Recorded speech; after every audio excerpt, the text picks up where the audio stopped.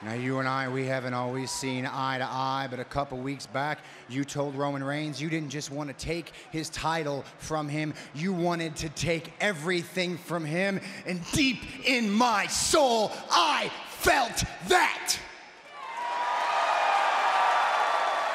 And that is why at the press conference, when The Rock laid hands on you, I stepped up, because I am sick and I am tired of people like The Rock, of people like Roman Reigns, these arrogant, entitled pricks who think they can do whatever they want. They can throw their weight around, make any decision they want with no consequence. I am sick and tired of them always getting away with it.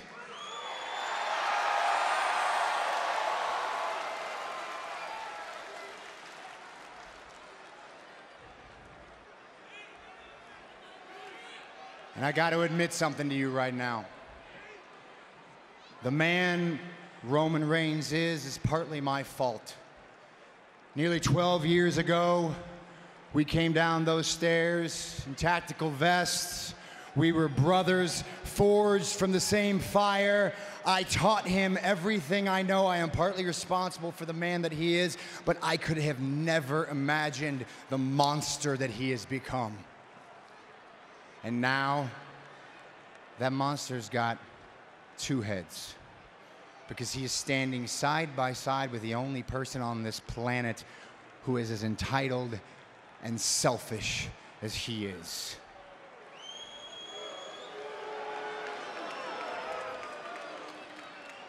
But when it comes to fighting the bloodline, when it comes to fighting The Rock, when it comes to fighting Roman Reigns, there is only one man on earth who is uniquely suited to be your shield.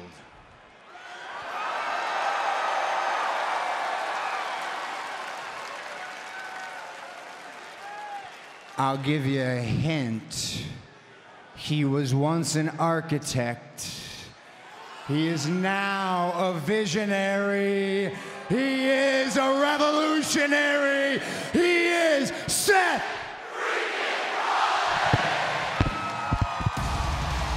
Seth Rollins made it perfectly clear to Cody Rhodes that at WrestleMania, it could be an American dream or an American nightmare scenario when it comes to Cody Rhodes, but maybe Cody's got some backup. Seth just said he'll be Cody's shield to fight against this bloodline.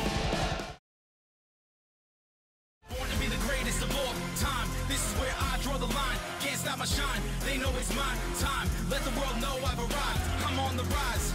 Unstoppable.